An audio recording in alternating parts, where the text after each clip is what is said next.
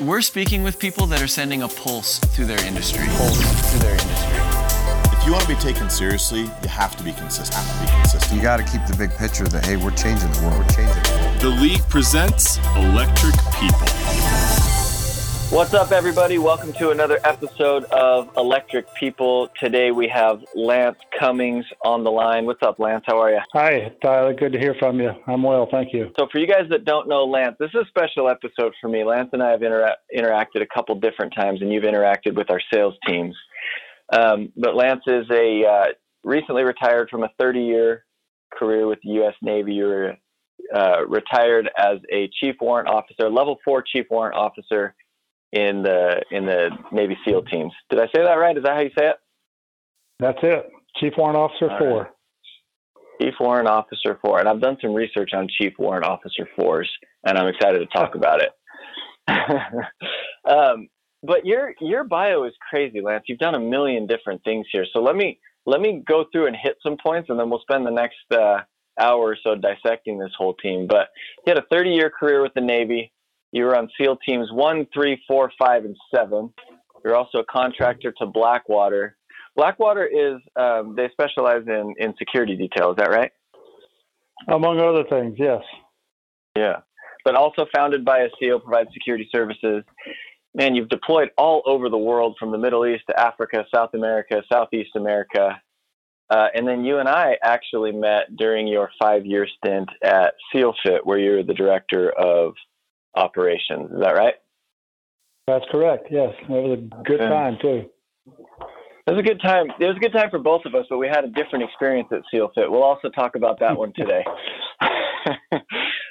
Just from both ends of the spectrum. Yeah, that's right, man.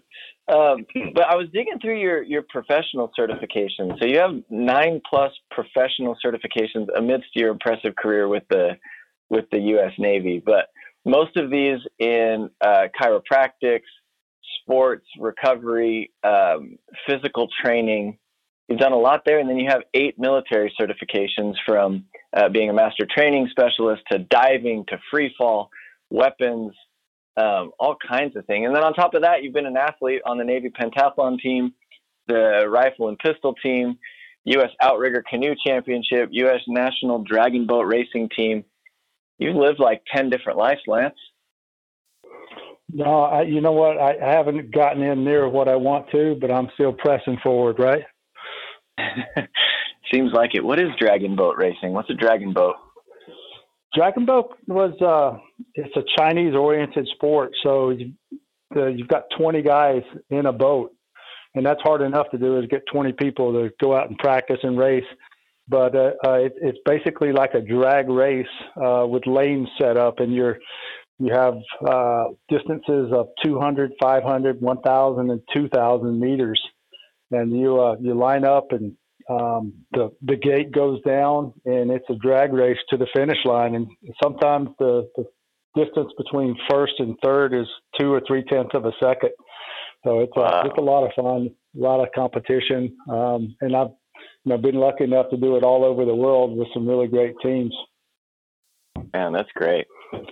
Well, and on top of all that, you're the founder of the Epic Charity Challenge, which is such a cool charity that we'll dive into. But maybe to start us off, so you and I first met at SEALFIT. I was going through my pictures of SEALFIT. And since then, we've done 4 activities together. So our teams in Southern California have done 2 rounds of SEALFIT. You came to our leadership conference and put us through like maybe 30% of a round of 20X challenge. And then we've done which was enough, by the way. A lot of vomit on the field, a lot of sunburns. It was a good time, man.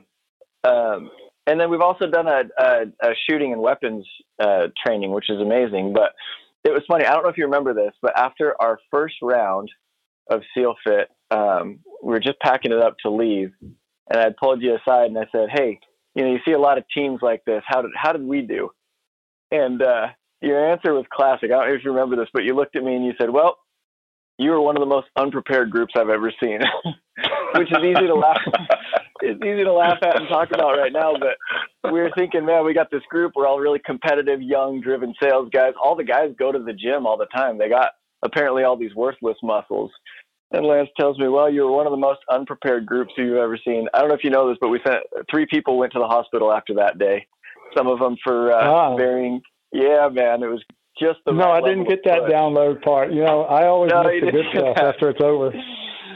Oh man, it was incredible. But one of the things that you hit on real briefly there is mantras, and having like a personal mantra or a code or a level of self-talk. And when I look at all of the things that we've just gone through that you've accomplished in your life, and you said you're still clacking things off the list, do you have a mantra that drives you to these incredible personal development and team development achievements? Why do you push yourself so hard? Well, that's a good question. But, whenever I set up to do something, I set an objective for it. And a lot of times it's something that other people or groups have done under a lot of adversity. For instance, we just clicked off the Bataan Death March in the Philippines this past March. And, I took about 20 people over there and we replicated the route. But the entire time, it was probably 95 degrees and 100% humidity. And, it's a beat down. But the entire time I was just thinking about the survivors of the march and how they had done it with no food and very little water. And the Japanese were just looking for any excuse to execute them along the way, where they stopped or helped someone else out. So that made the entire trip that much easier for me, just knowing that it had been accomplished already under much more diverse and difficult circumstances. So I try to find things like that to push me to do things better and bigger and to keep going no matter what. And for our listeners, I had a chance to go through some of those videos that are on your website. So the website is epiccharitychallenge.com. And I was flipping through, and they were talking to that gentleman that was there, and was talking about, the first time they started on that march and someone had fallen down and the Japanese came up and just shot him right on the trail. I mean, it literally was that. I didn't know much about the history of that, but you go around recreating these things and taking people through these different experiences. Yeah. And, and sharing that and leading up to that event, it was eye-opening to me to know that there's not a lot of people that can actually tell you what that death march was. And it was one of the largest surrenders of U.S. forces in history, and I think more people should know about things like that. Having that bit of history in your mind, if we don't know things like that, then we're kind of doomed to relive them. So if we're not prepared for just about every scenario, and we can't look back on some of those battles and the world situations as they transpired and what led to that whole surrender, then, we might get in that same situation again. I think it's important that everyone remembers things like that and, has that in the back of their mind. Yeah. Hey, Lance, I got to get back to the SEAL Fit stuff before we keep on this. This is like some heavy stuff we're getting into. I'm more interested in Ty just suffering on this in this SEAL Fit event. So, and you guys have done it twice together now with a big group. So I want to hear from Lance, like, call some people out, man. Like guys that you thought you were going to see, you're like, oh, this guy's going to be a stud. And then this guy's just in tears. Like, I want to have some of our people get called out on this thing. Well, Ty, he's sort of leading the group, so he set it all up. And I think that's some extra pressure on him to perform and, to step up and be a leader. But before the event, Ty gives me kind of the bio on the people that are going through it and what they've done to prepare for it. And it's always fun to hear that and then start turning the screws and see exactly, what they've done.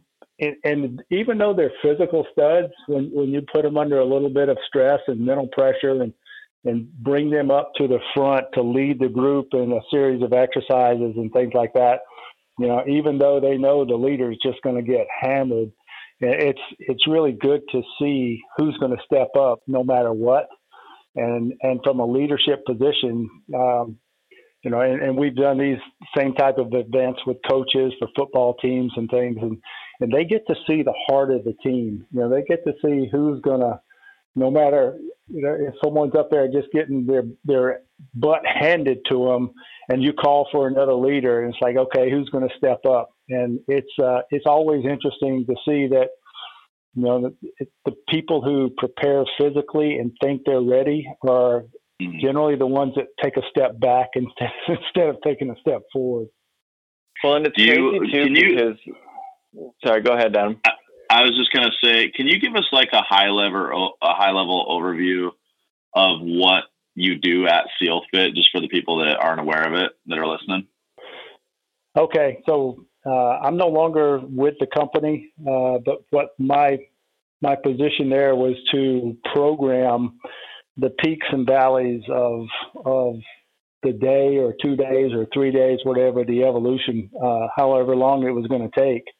And to make sure that, medically screen people before they come in, and then to program it so that, of course, you can, I don't care what kind of condition someone's in, give me 2 or 3 hours and they'll certainly be down hard. But if you program in peaks and valleys, so we're slowing it down enough people to recover, hydrate, get some food in them, and then give them a little bit of mental coaching so that they can continue going through and break through their perceived envelopes of comfort, then you can ramp it up again and then ramp it back down. But that's the important thing is, so we've had some people that develop rhabdomyolysis, and that can certainly put you in the hospital for a period of time, can kill you. We had 2. Continue. Yeah. Well, we had 2. You have to, and you have to brief those. Here's the symptoms that you might see, or you might experience, and if this happens, then you've either undertrained, or you've put out so much that your body is going into somewhat of a toxic state, and then. But it's difficult because you don't know what kind of supplementation people are on, and before they come there, and that's kind of the hidden equation of the whole factor is you have to do an assessment and continually assess by visualizing or watching them go through performance wise, and then talking to them to see where they are mentally. And I think that's the difficult part. By your estimation, do you think Ty has what it takes to make it through BUD/S? You think he could have done it? Why is this about how I perform physically, man? Why is that about this? I'll tell you what. I want to hear. Hey, man, you're like, because we're talking to a real life Navy SEAL, man. Like, I want to, and you've done the stuff. Like, I want to hear if Ty has what it takes. First of all, I haven't done the stuff. I played with Lance in the mud for a couple days, but I need to tell Lance this before he answers this question. The first round was actually put on by Reno Mendenhall, so he's the one that coordinated with you. And it wasn't till like halfway through the day that he found out that I was actually like on the org chart, the leader of the group, because my strategy was try not to fall too far behind, but don't necessarily put yourself at the front of the pack, because I saw what happened to those guys. And try to stay positive, and don't stand out positive or negative. Just get through this thing. That was the strategy. So, you're trying to be invisible the entire time. Trying to see who's who. It was a long day, man. It was a long day. So, Adam, I can actually answer that with it. It all comes down to one word, and that is why would Tyler want to go through BUD/S? And if he wanted to, and then that was a really, really personal reason for him, and he determined that was his mission in life, then anyone could make it. But unless you've got that purpose in your mind, then you're just going to be a statistic, and how quickly that happens is really up to you. But unless you've got that why down, then you're going to be the first person to ring the bell, or the second person, or when 5 other guys start running for it, you're going to beat them to it. So determining that why is so important, and it doesn't matter, what kind of condition you're in. Anyone can pass BUD/S if they know why they're there and what their purpose is. So that's something that you said you try to start. Sorry, go ahead. Go ahead, Ty. Go for it. No, I think I was going to steal your question. So. Okay. I was just going to say that's what you started with was, do you have a mantra? And you said every undertaking that you go into, you try to set up kind of a purpose or get clear on why you're doing it. Did I hear that right? Is that what you consciously do whenever you take on a new endeavor? Yeah, absolutely. Yeah. You got to have an objective, and then, why do you want that objective? It's an emotion that you have to control and figure out before you start anything. And what was the why for you? Strength to go through it. All right. Well, your why can be positive, right? There's something at the end of the tunnel for you, or it can be negative, and you're stuck in the middle of the tunnel. So whatever's behind you is imploding on you, and so there's only one direction for you. So it doesn't matter which one of those it is, because you can draw on that, no matter what. When you get cold and hot and tired and wet and hungry and, you're injured behind the enemy lines, you can draw on that motivating factor to keep you going and to push you through extremes that you never would have thought possible any other time. My personal reason was, I was 21 years old, and I was from small town in Georgia, and there had a bunch of friends there who were just hooked on drugs and, going to jail. And, I saw myself in their shoes if I didn't do something different. And, what I decided to do different was to join the military. And then if I'm going to go in the military, then I'm going to go into the hardest, most extreme thing I can find. And that was the SEALs. And once I made that determination and figured out why I was going to do it, and it was just getting through 1 hour, one evolution, 1 minute, one day at a time. After that, you got to look at the long term and then break it down into what your short term objectives are. Is that something that they help you figure out, or did you kind of figure that out on your own? Do they give you training like, hey, the way to get through this thing is to not look at the whole picture and just take it 1 hour at a time? Or did you develop that? You don't get much when you get there. And in my experience, what those instructors and what the leadership is there to do at BUD/S is to weed people out. So it's not as if they're going to give you, hey, here's the tips on completing this course. No, you don't get that, because you need that when you get there.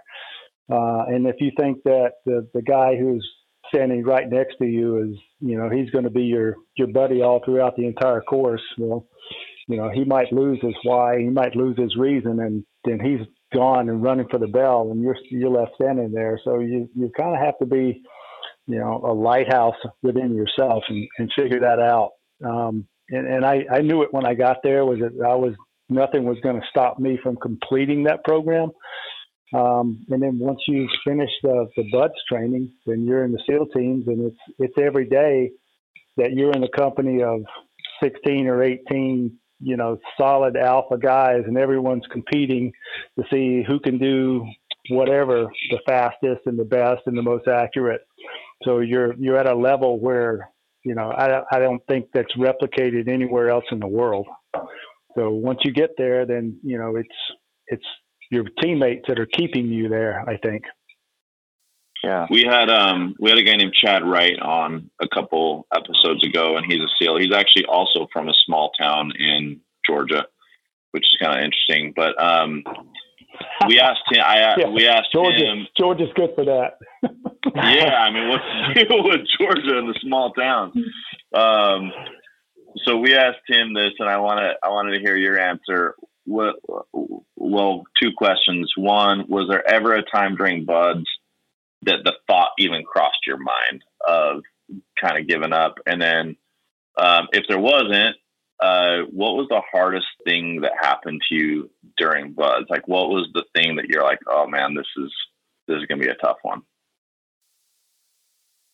Actually, let's see. Well, one of the toughest parts was I developed tendonitis along the way. So I was probably in the first phase of training, and my Achilles was every time I do a swim, I couldn't even dorsiflex my foot because my Achilles tendon was so locked up. So I would hobble around for the next hour or so, and we'd have to go on a run, and I'd suffer through that. And I found myself going down to Mexico and getting veterinarian horse liniment, DMSO, and putting it on there and icing it every opportunity, every night, just to try to stay in the program. And I was seriously at the point where I was probably my run times had already started going downhill, and if I didn't do something, I was going to be a performance rollback or get washed out of the program. And then one of the doctors, the orthopedic physicians, gave me a cortisone shot and right in the Achilles tendon, and it helped me out so much, and it allowed me to continue with the program. But I think because I had spent a year in the fleet when I first came in the Navy, you had to do a year in the fleet before you could even put your package in for BUD/S training. And I did a year in the fleet. It wasn't terrible, but it wasn't where I wanted to be and what I wanted to do. And whenever things really got tough, and I knew that, hey, I've still got a 3-year commitment for the Navy. And if I wash out here, I'm going back to the fleet. And that's a pretty good incentive, for a lot of people if they've been there. And at this point now, when people go directly from the street into boot camp, and they're in the pipeline straight into Navy Special Warfare, whether it's EOD or diver or Special Warfare combat crewmen or boat guys, they're in that pipeline. So they don't spend any time in the fleet, and they don't go in and mess crank or cook for the first 6 or 8 weeks when they're on a ship. They don't really see the suck factor is not quite as high there for them. So I think they don't have the incentive that if they would have had they had to spend a year in the fleet and do all those things first. So those were some of my mantras and things that I used to keep going no matter what. Is it true, Lance, that back, because you went into SEAL training, you were in the 80s at some point, is that right? You went into the Navy in Sure, 83, yeah. Is that right? So is there anything that they used to do in BUD/S that they no longer do or that they can't do? I don't think so. I think everything is still open game. The guys now get a lot more medical assistance and rehabilitation. They've really increase the rehab facilities there. So I think, guys that are coming in, my hat's off to them. Most of them are, they're smarter, they're stronger. They know what they're getting into. They've got YouTube and books and every kind of self-help program. I think they're in a really good place. So, in answer to your question, no, I don't think there's anything new, or if anything has dropped off, then there's been some, more deviant stuff that has come up from some of the newer instructors that they figured out, okay, I can do this and this and this. And, guys, there's no limit to how you can hurt people if you want to, or if you're trying to get someone out. And one of the big things now that they've implemented, and I think it's great, it's crucial, it's peer review. So guys that are just kind of cruising along in the gray area, trying to be invisible, and so the instructors see them. What about those guys, man? Leave them alone. Ty. And now they do a peer review, so the guys that are in the class know who those guys are, and they can actually vote them off the island at some point in training. And I've seen some guys leave just by peer review. So I think that's a really good tool to use now.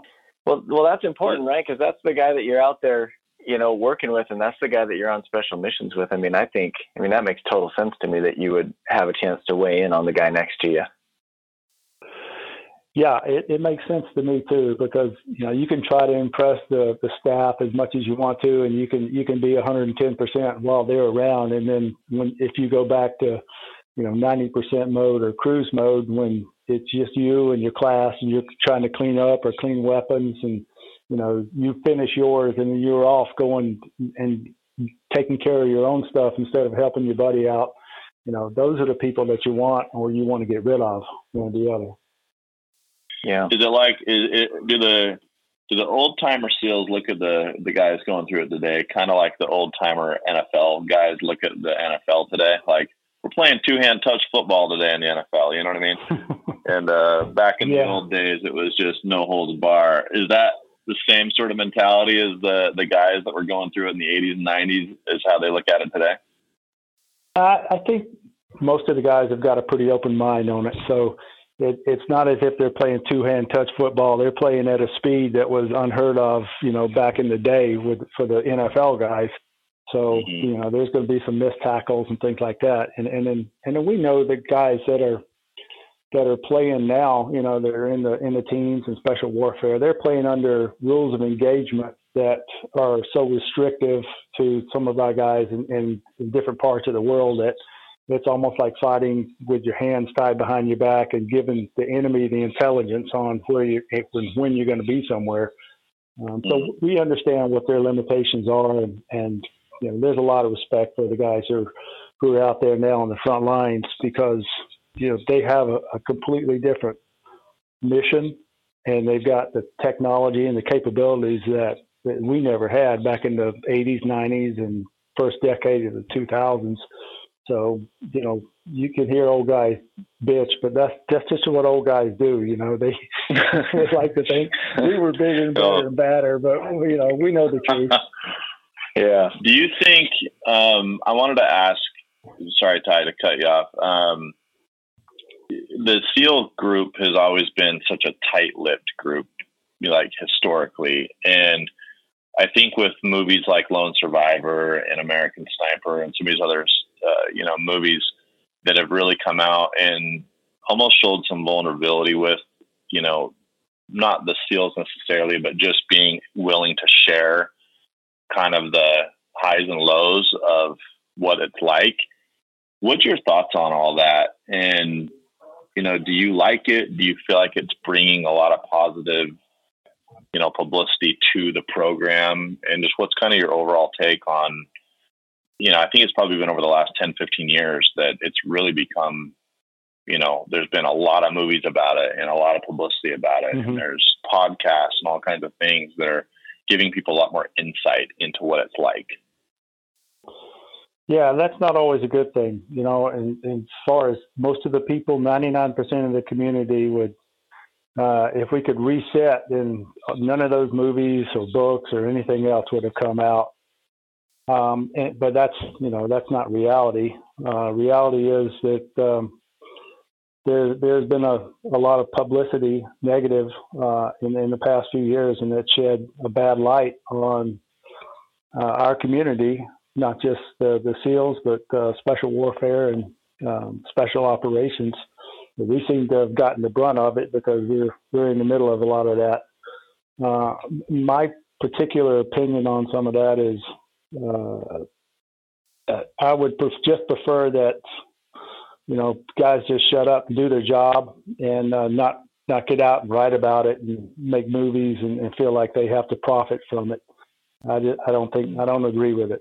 And then you'll see a lot of the people who are writing those books, they're not really in favor in the community. And, at some point they even could be ostracized by other people in the community as well. So that's just the only way that we have of showing the way we think about it. We brought this up with Jesse Itzler about David Goggins, and I've read different articles and things like that he's not well liked in the SEAL community. And I know you don't want to go on record or anything, but is that what it's about? I mean, is that where it comes from? Is the overwhelming sense I get from the SEAL community is it's kind of suffer in silence or do your job and don't, we don't need all the publicity. And so is that kind of where that, I don't know if it's resentment or just opinion. Is that kind of where it comes from? I think so. If the definition of a good operator, a good SEAL team, or Green Beret or Air Force Pararescue is guys that are hitting it hard, doing their job, and then going home and preferably letting off steam. It's a double-edged sword. If you don't let off that steam, you see a really high suicide rate in the special operations, and that's because guys are internalizing a lot of the stuff, a lot of the stress, constant deployments, and it's a situation that special operations in this country has never been in quite a long time. 22 years of unlimited deployments and back to back with just no relief. So again, it's a double-edged sword. Hopefully it'll bring some light on the situation with some mental health issues that guys seem to have, TBI, PTSD, and then we can work on dealing with that. But then you like to share all the highs with all your teammates, but you don't really want to break out and talk about, hey, things are bad at home and, my kids hate me and my wife's fixing to leave me, stuff like that. You just, those situations arise a lot, and you kind of internalize that. So it's like a domino effect, I think, where you have all that stress, you internalize it, you don't let it out, and then your performance starts getting affected by that as well. So, hopefully in the future, going forward, more people realize that, the military starts realizing that and has a way to deal with it somehow by relieving the combat load, stress load, the rotational length of deployments and number of deployments that a person has to do. But, I don't see any in the near future. If you look at all the different crises that we've got, the sun never sets in the Special Operations Command. There's probably 25 to 30 conflicts going on right now that Joe Public has no idea about. We're in country and have been there for a long time, but it's not the mainstream news and it's not sexy. So, they're not reporting on it, which could be a good thing too. It just would rather stay low key and do our job and then move on to the next. I was going to say, your community kind of feeds on that though, right? Like people, correct me if I'm wrong, but it's not like you and your friends got into the SEALs to be recognized. You got in there to make something better of yourself and to help where you could. And it just so happens that you were fit for solving problems at the highest level, right? That's more what it's about. You guys prefer it that way, don't you? 99.9% of the guys they'd rather get in there and do their job, whatever their motivating factor is, because they're fighting for their country. They love their country, they love their family, and they want to protect everyone around them, and then get out. And if you could do something along the way, and hopefully the military will recognize that and take care of you in the long run. But for the most part, guys are in it for all the right reasons. It's not to write a book. It's not something to put on their resume. And you see a very, very small amount of people who are in there for that, and they make it through the program, and then they're out. They're kind of one hit wonders, and it's only because they wanted something to put on their resume. Mm-hmm. Well, let's talk about, you talked about doing your job. Let's talk about your job, this Chief Warrant Officer, level 4 Chief Warrant Officer. Hopefully I don't make all kinds of mistakes on this, but I warned you, I've been doing some research, Lance, and you know what happens when you arm me with a laptop and set me free. So look out, world. Look out, world. But this is what it says about Chief Warrant Officers. Number one is warrant officers are highly skilled single-track specialty officers. Number two, for Chief Warrant Officer ranks 2 or level 2 through 5, these warrant officers are commissioned by the president. And then third thing is warrant officers can and do command detachments, units, activities, vessels, aircraft, and armored vehicles, as well as lead, coach, train, and counsel subordinates. However, the warrant officer's primary task as a leader is to serve as a technical expert, providing valuable skills, guidance, and expertise to commanders and organizations in their particular field.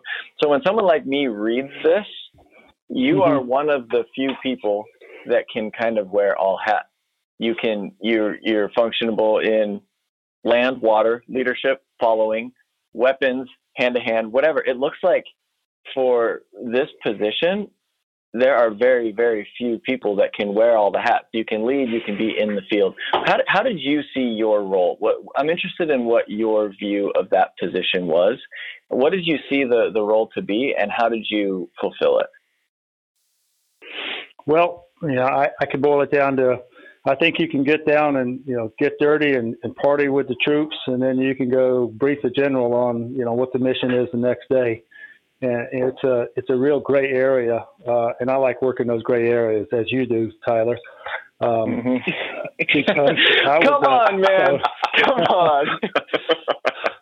I'm just taking beat. I was the senior enlisted. I was trying not to. Yeah, I know what you were saying. No, I was a senior enlisted before I went warrant. I'm laughing at Ty, and he just completed a triathlon. I'm over here eating Subways and cookies before this interview started, so I got no room to talk. Sorry. Okay. Go on, please. Back to your question, man. So I was a senior enlisted senior chief, so it was E8 out of E9 out of 9.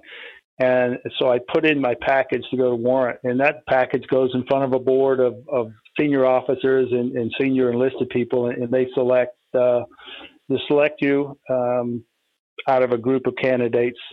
So you come in and you're a junior warrant, but you've already got the experience level of a senior enlisted. So I think what that does is it allows you to transcend between the enlisted ranks and the officer ranks, and such that you're seen as a subject matter expert in whatever.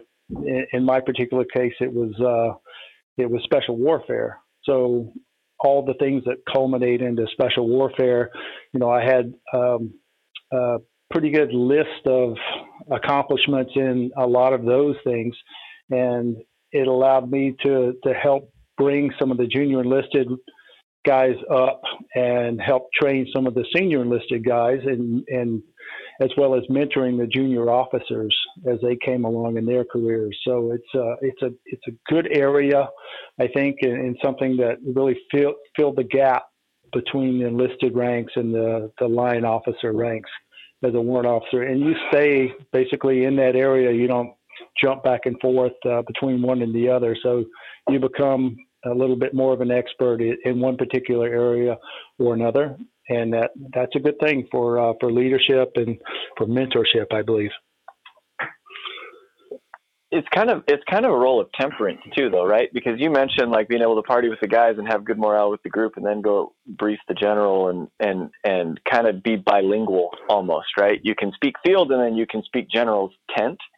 Did you find it difficult to find that balance? I ask because our teams do this. Our business is built on our senior leaders don't sit behind desks. They're in the field. They work with the guys. You can take any leader out, and the senior leader can fill that role as well as they can. So this is something that I think on principle we see a translation there. So did you find it hard to find the balance between one of those extremes?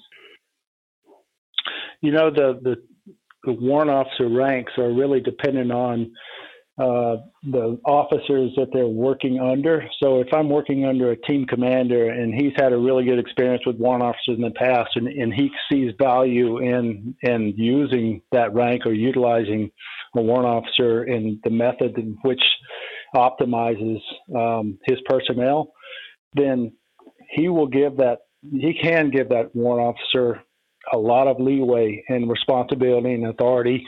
And then some of them who have not had that experience, they may want to just keep them, close hold and not give them the responsibility. But it's a kind of an unlimited position and such that, you can go out and you can be a task unit leader or a platoon leader or an operations guy and roll with an entire team, or you can throttle back and just be in charge of a squad of people that are standalone at an embassy somewhere in the country, and you're the only officer there, but you've got a lot of experience and you report directly to the commanding officer. So it's, like I said, there's 100 different options and things that you can and can't do. And it's all based on the amount of responsibility and authority that the commanding officer wants to give you. Mm-hmm. But in that position, that's a position where you mostly work with teams and you mostly lead other teams. And that's, in our brief experience together, that's one of the things that has impacted me the most. I didn't tell you this.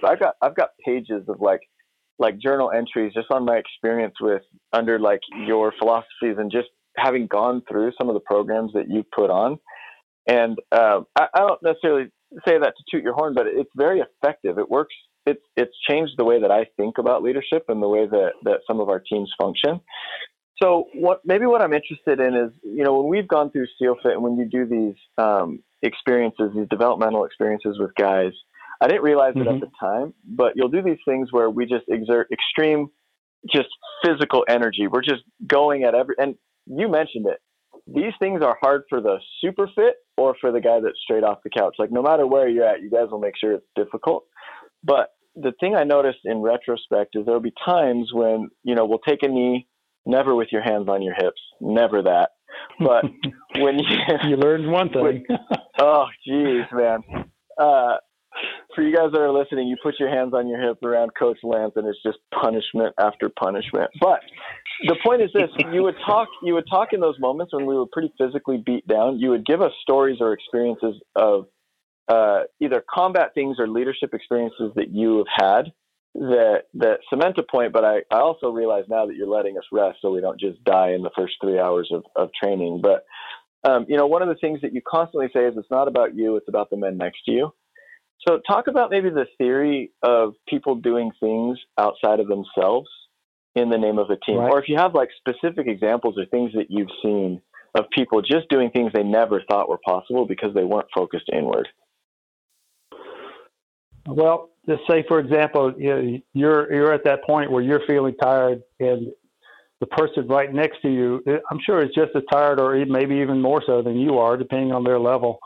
And they start faltering. Well, it's a team event, and if you know that you have to carry 6 men have to cross the finish line together, and the sixth man is now going down, and you have to pick that person up. Now all your energy and focus, it leaves you, right? So you're no longer focusing internally on how you're feeling and your fatigue. And now you're focusing on getting that person across the finish line, whatever it takes. So with the energy that you didn't think you had in you 5 minutes ago, now it's just it's a given that you're going to pick yourself up as well as your teammate, and with the help of 2 or 3 other people, hopefully, who see that happening and can realize that they can be a help as well. It takes that focus off of you, and that's one thing that I found in doing some hard stuff, like with these epic charity challenges, is I'll go out and we're doing an 8-day hike across Greece, tracing the route from Sparta to Thermopylae. And, my feet are killing me and I'm tired and I'm hurt, but, I see a couple of people out there who are even worse shape than me. And now all of a sudden I've got renewed energy or my blisters aren't quite so bad. So I need to get them to the finish line or to the end of the day. So, I'll go over and make them take their shoes off and tape their toes up and, help them out or do whatever it takes or help them with their prosthetic or, whatever it takes. But now I no longer think about myself, and it just helps the whole team carry the ball down the field and get it across the goal line. And, once you put yourself in that instances 2 or 3 times, as now, you've done that, it becomes easier and easier every time you do it. And then when you start talking about it, you're preaching it to your team, then obviously you're living it. So it becomes an innate portion of your everyday activities. What stands out is, when we were doing, we were on a ruck once, and I hadn't learned this thing from you guys yet. And we're out there walking around, and I got brand new Nike boots like 2 days before the event, which is an obvious best practice. And my feet were just killing me. And it was funny because I was walking and I went over, in my head, I didn't even think I was complaining, but I went over to one of your coaches and I was like, hey, do you have something I can wrap my heel with? I'm getting a blister. And I thought he was going to be like, oh yeah, dude, here, come here. But what he said was, Williams, stop being selfish. And I was like, stop being like immediately in my head, I was like, stop being selfish. I'm like trying to do this event with people. But I think that idea of, you know, when you're in pain or when you're mentally struggling or when you're in a slump, looking to somebody that needs help and helping them, it's counterintuitive, but that's the thing that pulls you out. Yeah, absolutely. You know, and you just stated exactly what the lesson is that we try to put forth, you know, and if everyone would realize that and at some point reach out and help someone else, you know, the whole team goes down the field that much further and faster, and you reach your objective. And the next thing you know, you're looking at each other going, wow, you know, that sucked, but here we are. You know, now it's fun. Right? Lance, what is it about doing hard things that galvanizes you? Well, I don't know. You'd have to, I guess you always redefining what's difficult and what's hard, you know, and once you do something that you thought was difficult, now you look back on it and reflect, and you can always say, well, I could have prepared better, or I could have logistically done better here, done better there. Next time, maybe I'll be a little bit more prepared. So you set something else up to test your method. But it seems like your thoughts on that. It seems like you're constantly seeking out like the next hardest thing to do. You know what I mean? And I don't think that's a normal way that most people live. Like most people aren't constantly seeking out like the next really, really difficult thing to do. Is there something just inside of you that just thrives on, you know, taking on something that you know most people can't do? I don't compare it to what most people or anyone else. I'm just, the battle is within. And, you know, redefining that word hard or difficult is, I think, something you should do every day. And if you don't have something out there in front of you, then why are you living? Well, we work with sales teams, and our sales teams are out going door to door. And right now we have one of our biggest sales competitions happening right now. We're kind of down to the final 4 in each of our divisions that we have. And it's really, really fun to see these teams coming together. And there's so much power in doing hard things together, right? And it seems like, you know, I'm sure you have endless stories of teams that have, you know, at the start of a large task may have even been dysfunctional at times, but by the time they're done, there's relationships that are forged for a lifetime. So what do you think it is about doing hard things even together as a team that sort of forges those bonds and is so special when they complete it? Well, if you set your objective as a team, you know, and everyone's got the buy-in on it, then when you meet that objective, I mean, your teams do some of the hardest things that anyone could ever contemplate. And that's going out every day and facing rejection, you know, and getting rejected 25 times out of 26, or maybe for 3 days in a row, you don't make a sale, right? I could tell you, you know, a lot of people would rather swim the English Channel than face doing that every day.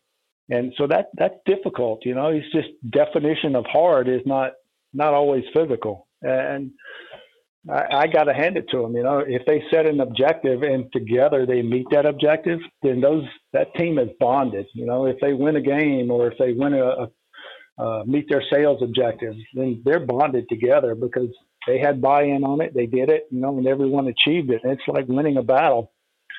So every time a team does that and they increase that bond and increase those fibers, then I think they're going to be better and better and better. It's when you start breaking the team apart because now I need this guy over here and this guy over there. Well, you lose a lot of the dynamics of the past success And now, you're having to reinvent those. But every one of those teammates takes what they just learned from the previous team and they carry that forward. It might not always work in a different dynamic with the additional personalities, but some of it might. And if one or two things do work, then, that's a win in my eyes. Yeah. So your guys they do hard stuff. It's not always defined as just going out and, doing burpees, 1,000 burpees in a day or something like that, seeing how far you can go. It's mental as well. Well, I'm interested in that because your brain goes to, what limited experience we have with the physical side, your brain goes to the same place, right? Like it's crazy. The first round of SEAL Fit we did with you, most of that leadership team didn't stick it out at the job. The second round of SEAL Fit we went through with you, just about all those guys are still here. Like literally your brain goes to the same place. We've joked that we should make something like that, like the Coach Lance treatment, a part of our like leadership hiring process. Cause it's like, it seemed to be like a pretty true eliminator. But one of the things I wanted to touch on for a second is the concept of leading from the front. So, your team came and put on a specialty event with us when Jocko Willink came and spoke to the group, and he put us kind of through our own little grinder on that baseball field. And one of the events was we had to do it was like a game of like medicine ball, kickball type of a thing where you're on a team of 4 and you had to take turns throwing a medicine ball around all the bases of the baseball field. And I actually saw you on one of your videos throwing a medicine ball, like on your street, like by a garbage truck or whatever. It brought back the same memory. But I remember doing that. I remember being in that rotation and thinking to myself, just in a moment of weakness, like, man, I don't know if I can make it. I don't know if I can keep throwing the ball. I don't know if I can make this whole round. And then I looked left and you were on a team by yourself throwing the medicine ball the whole way. I was like, man, I only have to do this 25% of the amount. And no disrespect, Lance, but I'm half your age. And so I'm watching, I'm like, okay, immediately your credibility with the group went up and my thought of what's possible went up. Well, our leaders have to sell, right? Like the guys that manage, again, they don't sit behind a desk.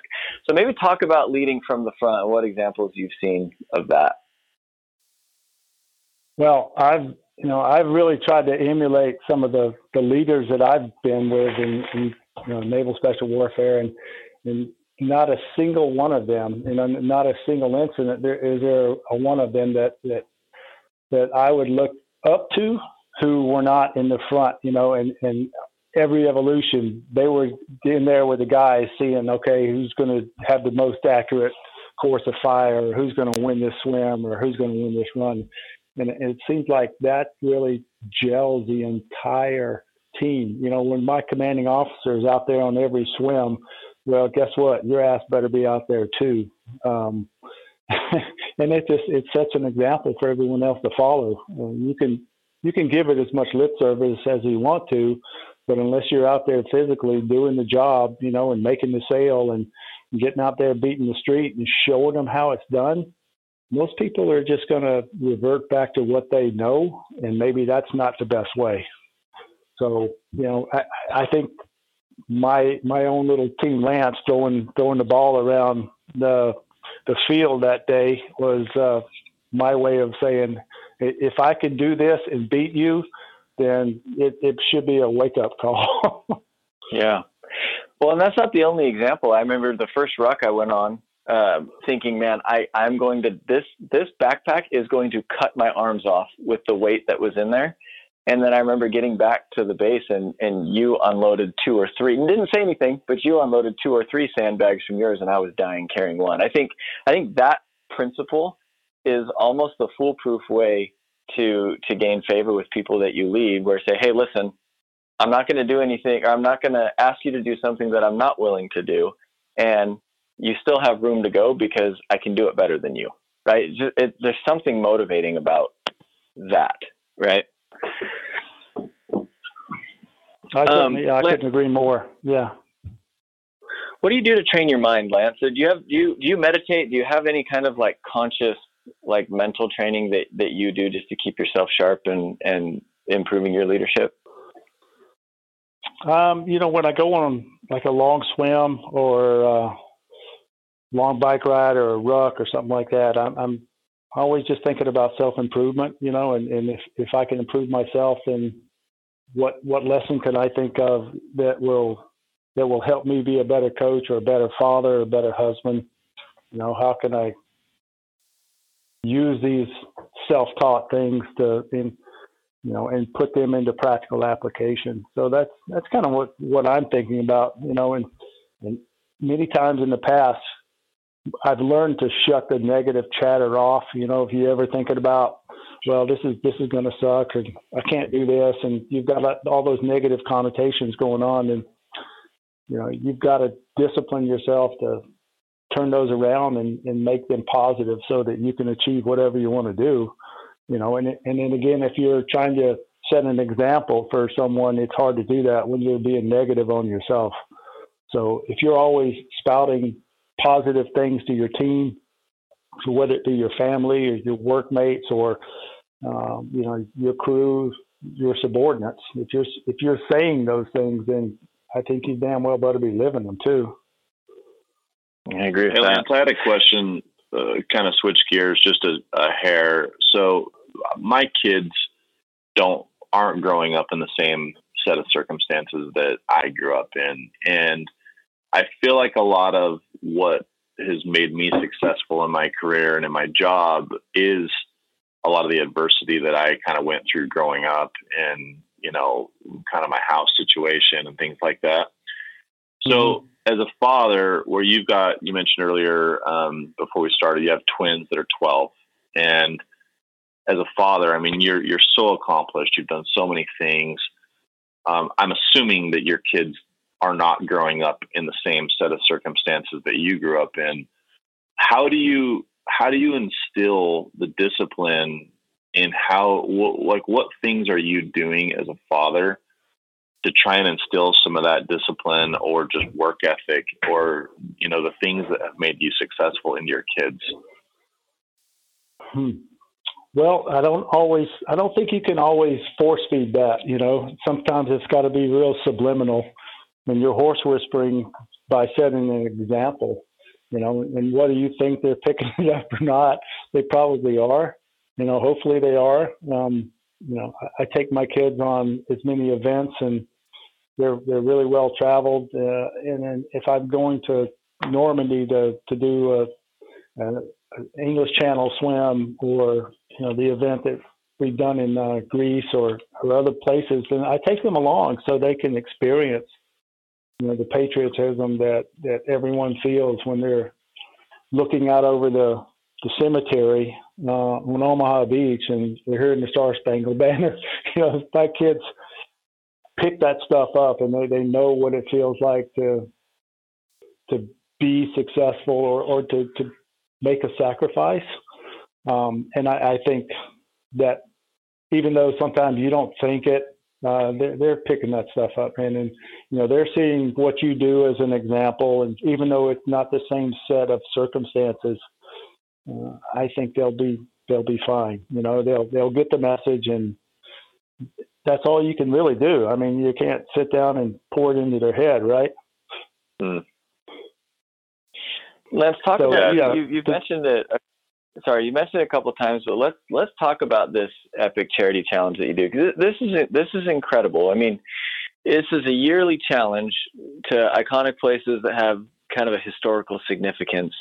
You've raised hundreds of thousands of dollars doing this. Maybe just talk about this, some of the things that you've done and learned, and what this, I guess, charity event is to you. Well, short answer is it's a way that I can't personally contribute or write a check for $500,000 to, charities in the past 4 years, but I can organize an event where everyone comes together and with a little bit of adversity and in an iconic location somewhere in the world, and everyone challenges themselves and they come out better at the end. And then the charity, we made a lot of donations to a lot of good charities, and they've been able to better thousands of other people's lives in such a way. So I guess it's my way of addressing the fact that I can't write a check myself, but I've got the ability to organize and bring together a bunch of people, and together we can all do it. So it's a win-win-win as far as I'm concerned, for myself, for the participants, for the charities, for the people that benefit from the charities. Everyone comes out a better person from it. And I can't think of a better way to do it than making up some hard shit to do and, and challenging people to raise money and get out there and do it. And we've got repeat offenders who've come on every one of the events, so far, and they sign up, and they're the first ones to sign up for the next year. And just wondering when and where we're going to go and what we're going to do. They sign up before you announce when and where? Absolutely. Yeah. That's wild, man. Cause you guys, you mentioned this, but you guys have gone to Greece and you've retraced kind of the path from the movie 300, right? The King Leonidas people to intercept the Persian army. You guys have done Normandy. You had people swim the English Channel. This stuff is crazy. Yeah, it's you got to throw something out there that's a little bit past most people's comfort zone, but something that average people can do if they put their mind to it. And if you program, okay, here's a training regimen, you need to follow this for the next 6 months, and if you do that, then you'll be able to accomplish this. So you give them a roadmap to follow and an objective to hit, and then say, hey, you're not going to be out there by yourself. There's 20, 30 people are going to be out there with you, and we're all going to be doing this together. Camaraderie. I think you have all the ingredients for successful evolution there, and you're going to raise money, and, people are going to benefit from that. It's not impossible. None of the things that we do are impossible, but you got to put your mind to it and adhere to the training program, and you'll come out ahead. Lance, what does your daily routine look like? More specifically, your morning routine. Are you really? I think I know the answer to this. Are you really regimented? Do you do the same thing every day? What does it look like? Well, right now my days.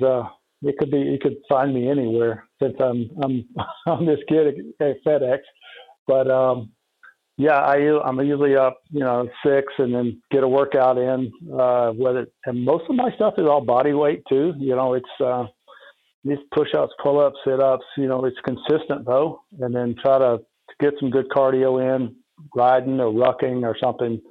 3 or 4 days a week. But I try to have something out there in front of me that I'm training for, otherwise you're just kind of working out and going through the motion. So I try to be as specific as possible.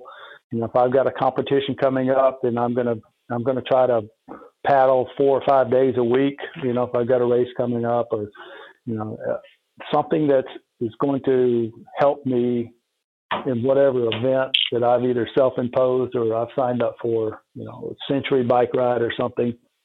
And it just to be as consistent as possible that, eat good. I try to hold my first meal until about 11 or 12 o'clock in the afternoon. So from 8 o'clock or 6 o'clock at night, I generally don't eat until just intermittent fasting.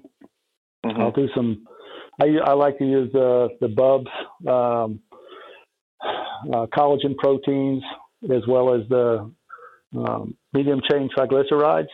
I'll have that in a cup of coffee in the morning, and that'll keep me going hard until 12 o'clock. And, I'm working, trying to get stuff done and, hopefully getting some kid time in there and, working with the family and trying to make a living at the same time. It gets busy. You don't have to worry about cranking in recovery time because something's going to happen and you're not going to be able to work out for a couple of days at a time or 3 days or, but you have to try to be as consistent as possible. Well, I think you hit it with the consistency thing because if people, again, if you just jump on the website and look at the Epic Charity Challenge, like those videos, it's interesting to hear you say that and know what you actually look like because it's not, you're in incredible shape. And I think it's just the consistency, because I look at it and I'm like, man, I don't know that I could get in that kind of shape. But it is motivating to hear that you don't have to go absolutely ballistic, but you do have to be out there, 4 to 6 days a week. How old are you? How old are you, Lance? I just turned 60 last week. Jeez, Lance is big 6-0, man. Well, you did 60 a little different. Yeah, I know. And it's like, I'm imagining Lance walks around just, you don't strike me as the cocky type in any way, but there's got to be some satisfaction knowing you could pretty much whoop, 99.9% of the population anytime you want it. So, yeah. I don't know. Again, the battle is internal. Yeah, comparing yourself to others is kind of vain in my eyes. But if I'm at a point where I feel like, okay, I'm at least 90% of where I want to be, then I feel good about it. Yeah, I think that's great advice. Well, we need to commission you to do, I don't know if an epic charity challenge would be quite the thing for our group, but maybe like a junior epic charity challenge here in the United States, where you could take 20 or 30 applicants and help us do something difficult. Would you be down for that someday? Sure, man. You define epic, we'll triple it and then go from there. How about that? Sounds awesome. That's great, Lance. Hey, well, we want to thank you for being on, man. It's taken some coordination to get this time with you, so I really appreciate it. We're super grateful for your service. We're grateful for the value that you've added to our sales teams. And more than anything, man, it's always great to talk to like-minded people that help us continually push the envelope. So thank you so much for joining us. You guys continue to do that. Yeah, I want to leave you with one thing, and then I heard this guy say it one time, and it stuck with me, is that, when you're setting your objectives, no matter what it is, personal, professional, family, if you articulate your objectives to someone and they don't laugh, you're probably not setting the bar high enough. That's great. I like that. That's great. It's kind of a self-check when you hear that, because it's like a lot of times you set that objective and it's like someone else laughs, but you have that big internal sigh like, oh boy, I know what this is going to take, but I think it's possible. You know that feeling. Or you don't say it, or you don't say it because you think they'll laugh. No. You got to say it. If you got to publicize that, they'll hold you to it. Now, that's one thing. You advertise that to all your friends and your network. They'll make you stick to the program. Yeah. Well, that's great, man. That's a great challenge to leave us with. This probably isn't the last time we'll speak or the last time you'll see this group, but thank you again for your time. Congratulations on all your accomplishments, and thank you for the value add today. Hey, absolutely. Back at you, brother. Thanks for hanging out with us today. This is Electric People. Take these principles and go be electric.